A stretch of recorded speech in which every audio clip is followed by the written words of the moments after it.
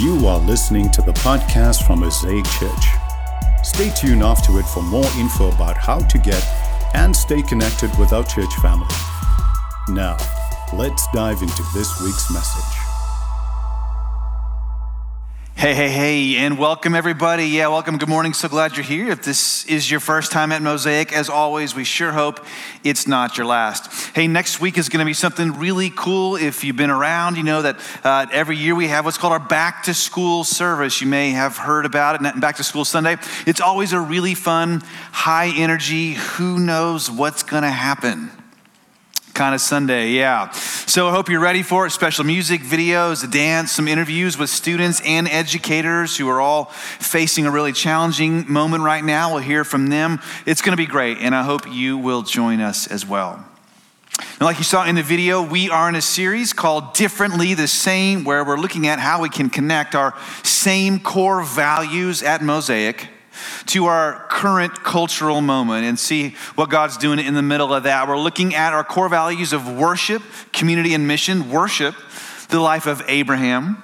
Community, through the life of Moses. And mission, to the life of Elijah. 3 weeks, each value. Welcome to here today, week 2, worship and the life of Abraham. And now we're all caught up to speed. Very good. Very good. Here we go. So our scripture reading today is going to be from Genesis chapter 15. You can follow along here on the screen or in your Bible. After this, the word of the Lord came to Abram in a vision. Do not be afraid, Abram. I am your shield, your very great reward. But Abram said, O sovereign Lord, what can you give me since I remain childless? And the one who will inherit my estate is Eliezer of Damascus. And Abram said, you have given me no children, so a servant in my house will be my heir. Then the word of the Lord came to him. This man will not be your heir, but a son coming from your own body will be your heir. And he took him outside and said, look up at the heavens and count the stars, if indeed you can count them. Then he said to him, so shall your offspring be. Abram believed the Lord, and he credited it to him as righteousness. He also said to him, I am the Lord, who brought you out of Ur of the Chaldeans to give you this land to take possession of it. But Abram said, O sovereign Lord, how can I know that I will gain possession of it? So the Lord said to him, bring me a heifer, a goat, and a ram, each 3 years old, along with a dove and a young pigeon. Abram brought all these to him, cut them in two, and arranged the halves opposite each other. The birds, however, he did not cut in half. Then birds of prey came down on the carcasses, but Abram drove them away. As the sun was setting, Abram fell into a deep sleep, and a thick and dreadful darkness came over him. Then the Lord said to him, know for certain that your descendants will be strangers in a country not their own, and they will be enslaved and mistreated 400 years. But I will punish the nation they serve as slaves, and afterward they will come out with great possessions. You, however, will go to your fathers in peace and be buried at a good old age. In the 4th generation, your descendants will come back here, for the sin of the Amorites has not yet reached its full measure. And when the sun had set, and darkness had fallen, a smoking firepot with a blazing torch appeared and passed between the pieces. On that day, the Lord made a covenant with Abram and said, to your descendants, I give this land. Amen and amen. Amen. You know, by all accounts, and I think we all know this and feel this, we are in a tough spot today, are we not? We're in a tough spot. And you can see this just about everywhere. For example, I read this week that in just this calendar year alone, there have been roughly 4,000 reports of bad behavior from airline passengers. And almost 1 in 5 of those has been a physical attack on a flight attendant. It's gotten so bad. Some airlines have announced they're going to stop serving alcohol back in coach. No more for y'all, right? So much for flying the friendly skies, right? You can see this also in school board meetings right now, where angry parents are screaming at, threatening to assault school board members and one another. I mean, this is almost as bad as Little League baseball games I've been to. The parents. Actually, it might be worse.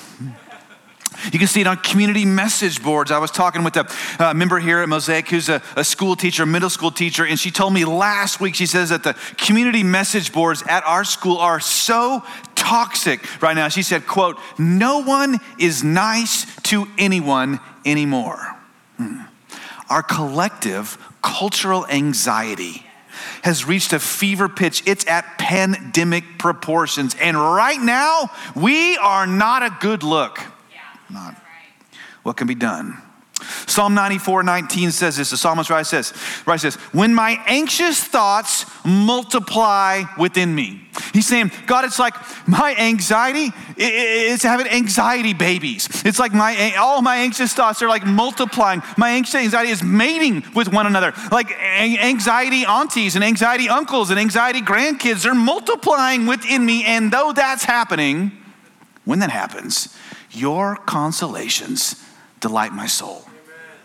In other words, the antidote to anxiety that the Christian community has always offered is this. Psalm 94 shows us. It's a connection with God, or more specifically, something called worship.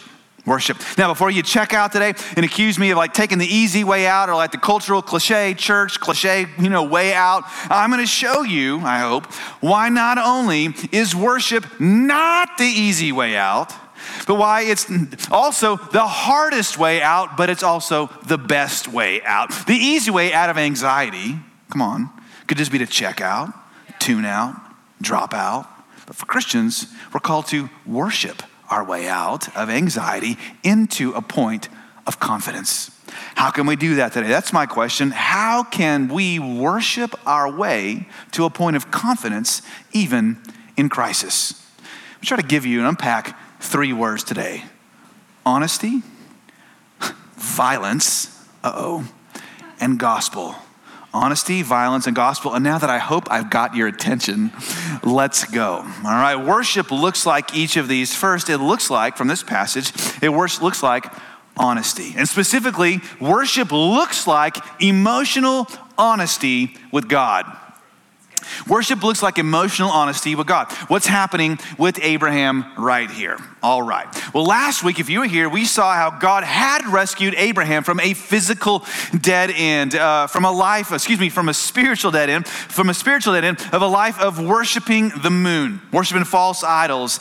And we saw how he had promised to rescue Abraham from a physical dead end, as God had promised to give him and his wife, Sarah, a child of their own. They were in their 70s and childless. And then again, in the previous chapter, you can read it for yourself, chapter 14, God had rescued Abraham once again, this time in a kind of battle. As Abraham had gone to war against some tribal chieftains to rescue his nephew Lot from like a Liam Neeson type hostage situation. Abraham goes in there and God rescues him and all that. And so Abraham here, chapter 15, he's fearing reprisal from these warlords in his tribe world. Abraham's afraid again. And so God's coming to him again, speaking to him again, as it seems audibly again. And God says, "Do not be afraid, Abram. Don't be anxious. Don't be worried. Don't be fearful. I am your shield. I am your very great reward." And this, of course, and we read it, it sparks this whole fascinating conversation between Abraham and God, in which Abraham says stuff like, "Okay, God, that's cool. You're my reward, but what about that child you promised me? When's that happening? How is that happening? Are you really going to come through for me?" And we do this, of course, right, too. God says, "I'm your reward." We're like, "That's cool, God." Yeah. What about a boyfriend? Exactly. 1 billion men alive in the world, you can't find one for me? Girlfriend, too, come on, same thing. Then God says, "Why, yes, Abraham, I am going to come through for you, my son. Let's go outside and have a little astronomy object lesson, shall we? Abraham, look up and count the stars now, if you can, because you can't, but I have. And I say your descendants will be like that, like stars in the sky, you can't count them." And Abraham says, "Okay, God, I believe you." And God says, That's great. Finally. I mean, why wouldn't you, Abraham? After all, I am the God who's like rescued you repeatedly up to this point. Not only am I going to give you a son, since we're at it, I'm going to give you land, this land, because I promised to make you into a great nation, Abraham, and you need two things to have a big family. You need lots of kids and a yard. And so, you need children and a land, and I'm going to give both to you. And now, just when you think Abraham's anxiety, all his future worry is about to ratchet down, spiral down, cycle down, he comes back around yet again with this. But Abram said, "O sovereign Lord, how can I know that I'll gain possession of it?" In other words, Abraham here in this passage incessantly, chronically, repeatedly doubts God again and again. Are you like, sure, God? How can I trust you, God? What about this God? How can I know for sure? And what does God do with Abraham here? Does he like flick him on the ear? Like banish him to the outer rim? Star Wars fans, take notice. Banish him to the minor leagues of faith, like, I'm sorry, son, give me the ball, like your time on the mound's done. Does God give him detention? Go sit in the corner for your doubt time, Abraham. No, does he move on to someone else whose faith's just a little bit stronger? No.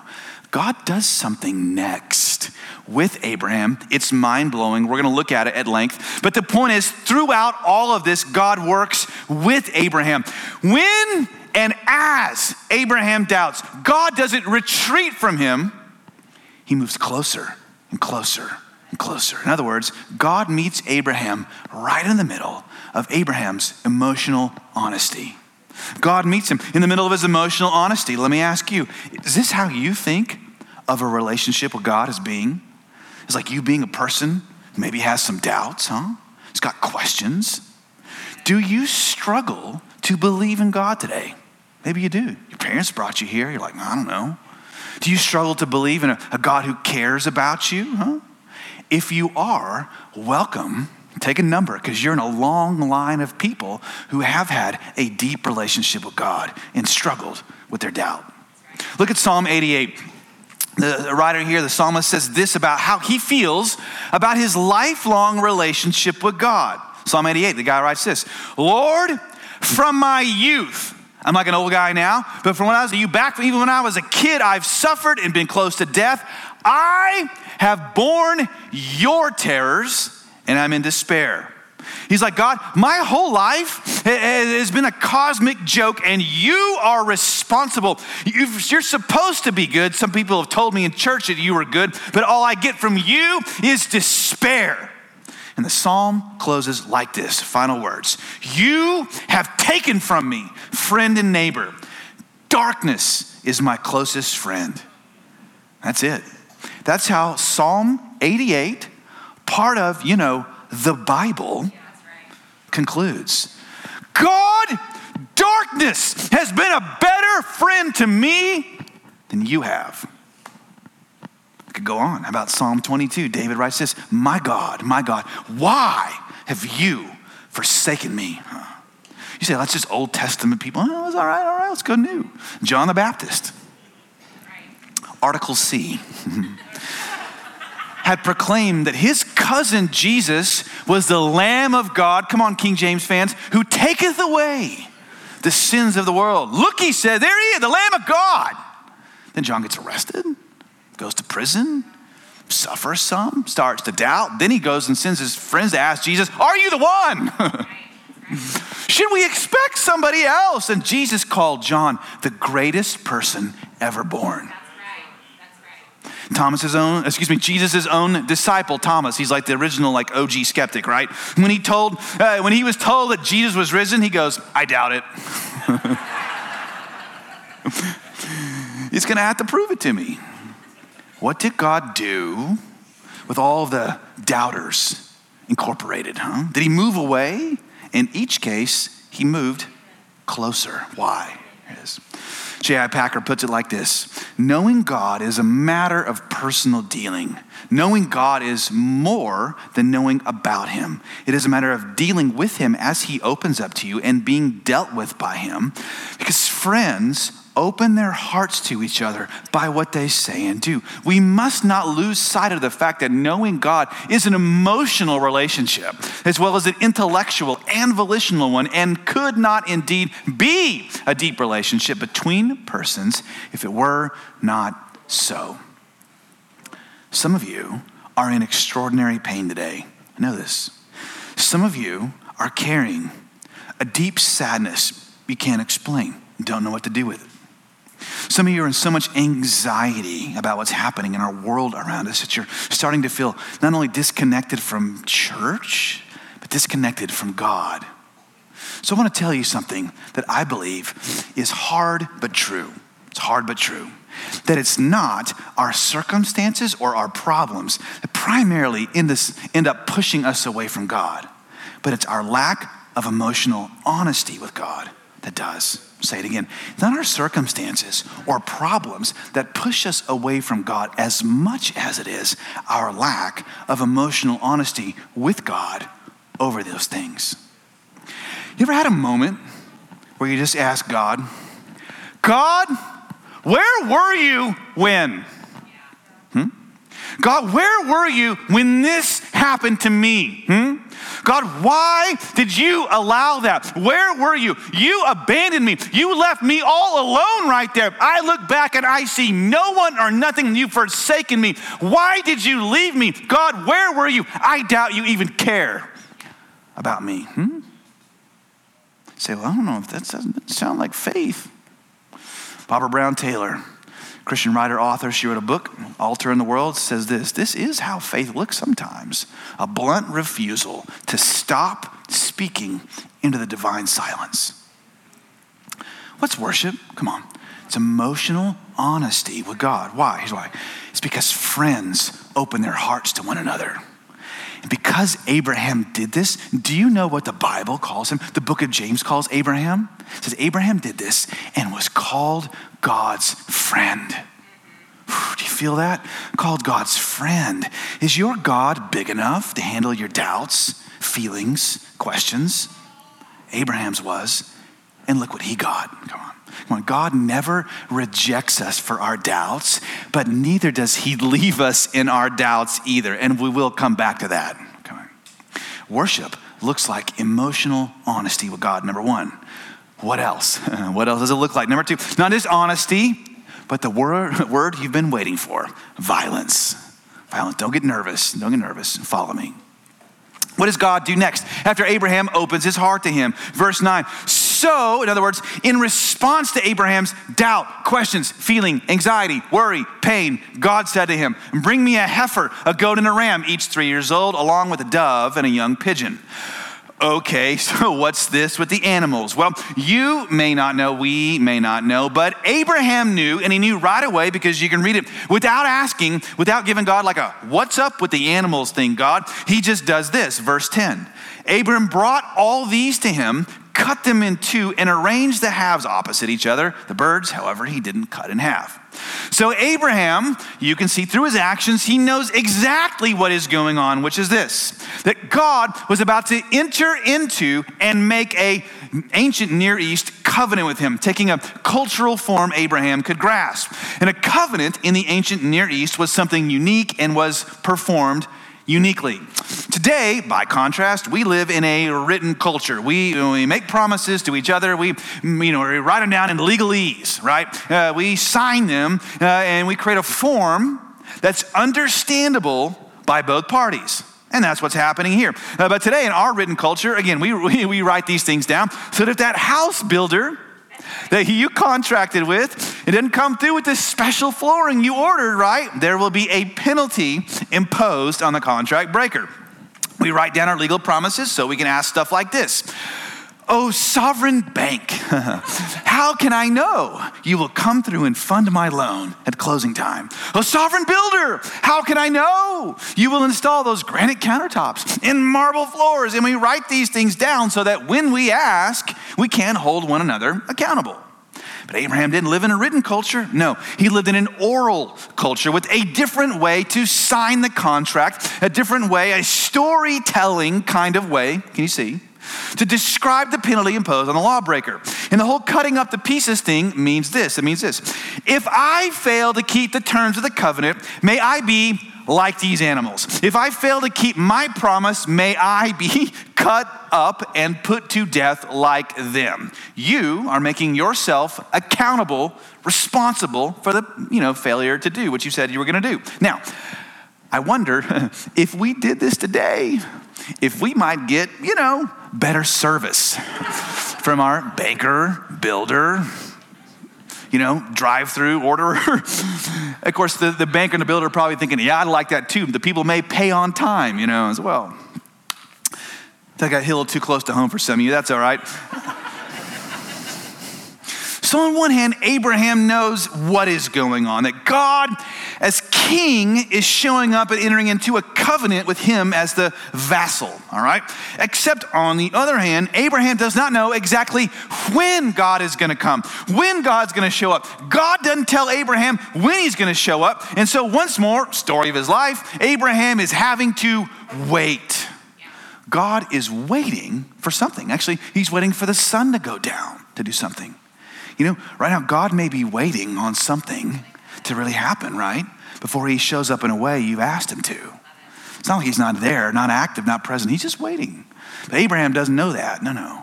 So while God is there, again, waiting on the sun to go down, and while Abraham is waiting for God to meet him in the middle of his doubts, in the middle of all his questions, anxieties, fears, something happens. Verse 11. It says, then birds of prey came down on the carcasses. So these vultures, scavengers show up. I want to tell you, if you try to do the same thing today, if you try to create a space for God to meet you in the middle of your questions or doubts or fears or anxiety, this will happen to you as well, like it happened to Abraham. But do you know what Abraham did? Oh, I love it. We read it. He says, but Abraham drove them away. I mean, can you imagine? Like picture your elderly, say, grandfather, man in his 90s, running around with a broom or a blanket or a stick, like, shoo, birds, he's wearing a robe and some sandals, and get back, birds, this is crazy, You know that thing you hear a lot about animals, like, they're more afraid of you than you are of them. I don't think that's really true about vultures. Maybe you know this to be true. I was driving the other day and some unfortunate animal had been killed or run over in the middle of the road. And I was driving up to it and there was this huge vulture perched on top of it, having a snack. And I kept coming in my car towards this huge bird and the vulture didn't move. It actually looked up and stared at me. It made me slow down. I slowed to almost a stop. And once I had slowed down right in front of it, it shrugged, begrudgingly flew away. The point is, vultures are no joke. They don't just go away. You have to make them go away. In other words, and therefore, worship looks like beating the birds back. Worship looks like beating the birds back. Abraham had to get, hear me, in a way, violent to protect his spiritual space. And here's what I mean. Jesus himself says in Matthew chapter 11 that his kingdom is breaking its way into the world. And those who grasp it, those who get it, those who want to be a part of it, demonstrate a kind of violence in them. They go after it by force. What does that mean? That does not mean doing violence against any person ever in the name of God. Doing violence against some flight attendant who just happens to have to ask you to wear a mask, right? Or be seated. That doesn't mean doing violence against some school board member trying to do their job in the middle of crazy town, right? Or any person from any other background with whom you disagree. This does not mean you get to blow up at people on social media because you think you heard, but you didn't really hear. You think you heard that pastor at Mosaic give you permission to do so. No, that could not be farther from what Jesus is saying. He is saying his kingdom is about, those who can grasp his kingdom, what his kingdom is about, are like people who with zeal, who with purpose, purpose. They run toward it and they grab it. Like people who have found a gold mine, they want to go and grab it and not let go of his kingdom of righteousness, peace, and joy. See, there's a kind of, don't get it twisted, a kind of spiritual violence, aggressiveness, a kind of defending and never giving up the space God has called to meet you in kind of worship we're supposed to live out. So let me encourage you, you're going to have to beat back the birds that come to steal your worship. And these can take a million forms. For example, when Carrie and I, we were first married, we had like 4 babies in under 5 years. And sometimes it felt like getting to church was like Abraham here, like diaper vultures. Screaming toddler, outfit changes, blowouts, lots of screaming, and not just from the kids, trying to get to church. We had to push our way through that. The birds today, perhaps, here's another one, of political power. I don't mean people involved in politics. If that's you, thank you. Be that salt light. We need you so much. No, I mean voices who through fear-mongering or through race baiting or fill in the blank kind of baiting, they want to pull your heart down into anxiety or separation from God and from his people. Hear me, those voices, they're not from God. They're just trying to raise money because you can raise a lot of money, man. Fear-mongering, demonizing, straw-manning people. They just want to get ratings, stay in power, get in power. Beat those birds back. Turn those voices off. I mean, can you imagine what your day would be like if you didn't just wake up and turn on talk radio?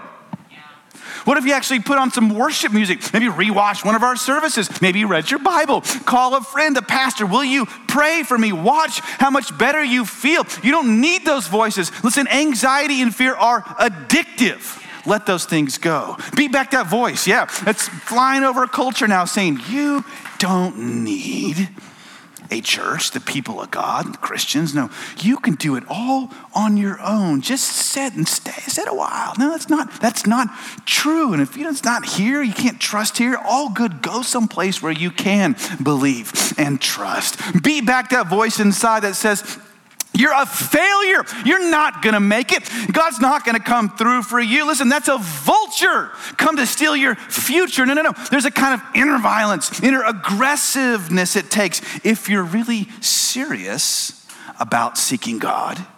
Because how many of you know it's cool in our culture to seek but never find, right? Doubt but never find certainty. People will pat you on the back all day if you say, I'm seeking, I'm doubting, right? But if you discover the pearl of great price, very few want to pat you on the back. No. But if you're serious about God, this is what it takes to keep the space clear. So friends, beat the birds back and watch what happens next. So today, finally, if you're asking any of these questions, you're like, what about you, God? What about me, God? How can I know God? I want to tell you, there's something that God gives Abraham here in the middle of his emotional faith crisis to help him have confidence in his crisis and help us as well, which is this third word, not only honesty or violence, but the word gospel. Gospel. You notice, by the way, at the end of this passage, there are no more questions from Abraham. You notice that, right? In other words, he's been transformed. How? It's because God, again, while working with us in our doubt, doesn't desire that we stay there. What transformed Abraham? 2 things. First, what transformed him was who he saw pass between the pieces. Look at verse 12. As the sun was setting, Abram fell into a deep sleep, and a thick and dreadful darkness came over him. When the sun had set and darkness had fallen, a smoking fire pot with a blazing torch appeared and passed between the pieces. Here's what's happening.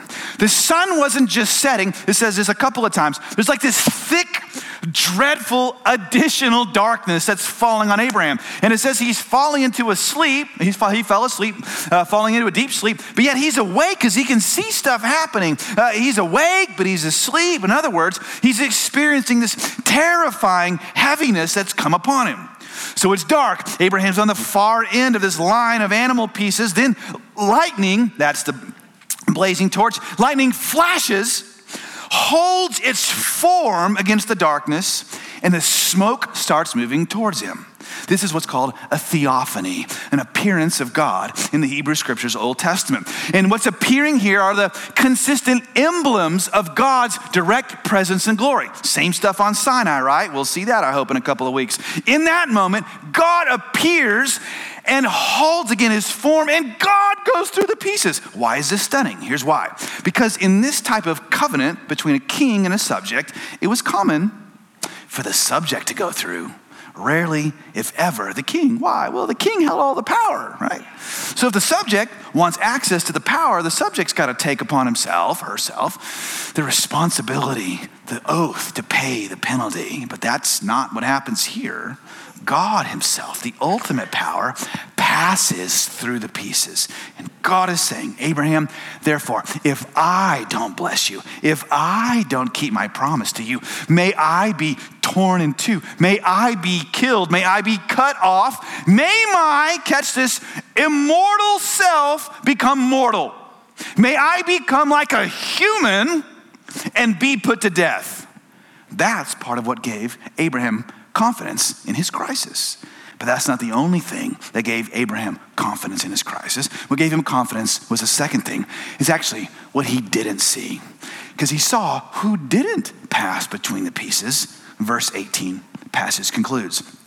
On that day, the Lord made a covenant with Abram. Again, after God goes through, here it is, the covenant's made. It's signed, sealed, delivered. It's his. But how can that be? Because after all, it takes not one, but two parties to ratify a covenant. One party's gone through, one party's signed. What about the other? Oh, what would have stunned Abraham even more than God passing through the pieces is that Abraham didn't pass through the pieces. God doesn't call him, doesn't make him stand up and say, get on your feet, son. You know, I've done my part, now you do yours. No, Abraham doesn't go through it all, and yet the covenant, the forever sworn covenant is signed, sealed, and only God has gone through. What does this mean? It means this. It means that God is saying to Abraham, I will pay the penalty if I fail to keep the terms of the covenant, and I will pay the penalty if you fail to keep the terms of the covenant. Abraham, I swear to keep my part, even if it kills me, and I swear to keep your part, even if it kills me. Oh, but how could this be? How could God become human and die like this? It's because centuries later, God, through Jesus, fulfilled this terrible oath of grace. On the cross, when Jesus of Nazareth died, what do you have? Come on, again, you've got this darkness falling, so dark it's pitch black in the middle of the day, and the fire of God, his holiness, comes down and passes between the pieces in a way of his son. Jesus was cut, he was torn. Isaiah 53 says he was cut off from his people, and Jesus cried out, point blank honesty, my God, why have you forsaken me? So, why did God forsake Jesus? Why was the Son of God cut up, off, and crucified? He did it so that God could fulfill his promise to Abraham then and to us Abrahams, us doubters today, so that we could know even when we don't fulfill our promise to God, God always keeps his promise to us. He did it so that when you today, if you're asking this, oh sovereign Lord, how can I know you'll save me? How can I know that you'll keep your promise to me? How can I know that you love me? He can say, look at what I've done for you. There are no lengths to which I haven't gone to tell you I love you. There's no end to my grace for your life. There's no terrible place that you've been to, no dark hole you've been down I haven't been to first. This, I swear by myself, come on, I swear by myself that I love you, and when I said you were worth dying for, I meant it. Look at my oath in Abraham, see it fulfilled in Jesus, and let your heart take hope. I'm the God, he says, who passed between the pieces. Friends, I want to tell you, there is no other faith like this in the world. A God who does this. There's no better anchor you can have for your soul than this. There's no better place to begin to maybe even, move out of your fears and anxiety than this. As we close, let me ask you 3 questions. First, are you being emotionally honest with God? You bringing your stuff to him, not just stuffing it down, are you? Second, are you, while you're waiting for God maybe to meet you in the middle of your question and doubt, fear, are you doing your part, what you can, to keep that space clear? And finally, have you seen this before? And if you have, will you keep looking at the gospel as your anchor in the storm? Doing all this, friends, is what we call worship. Worship. Let me take a moment and pray for you, and we'll allow the Holy Spirit to minister to, I hope, to your heart for just a moment. Lord, we come to you in Jesus' name. We thank you for this today. Your faithfulness toward us, we see it in Abraham, we see it in a greater way in Jesus, and we thank you for it. And Lord, I'm praying for us today, for those of us who have never been maybe that honest with God. I pray that gap that we perhaps feel, you'd provoke and prompt us to fill with our honesty before you. Maybe even you've allowed some things in our lives to cause us to cry out in pain to you. Lord, I pray we would be friends with you and open our hearts to one another. Second, if you're here and you're saying, I need to do a better job of keeping that space clear, that's me. Just take a moment and imagine maybe even your day tomorrow, getting up, doing something different, keeping that space clear. Saying yes to this and no to that. And finally, if you could, in your mind's eye here, to picture the God who passed between the pieces is an anchor for you, going beneath the waves, catching on the rocks below and holding you. Lord, let your great love for us hold us and keep us. I pray these things in Jesus' name. Amen. Thanks for listening. For more info about how to get and stay connected to Mosaic Church, please visit us online at www.mosaicchurchaustin.com or download our app from your app store.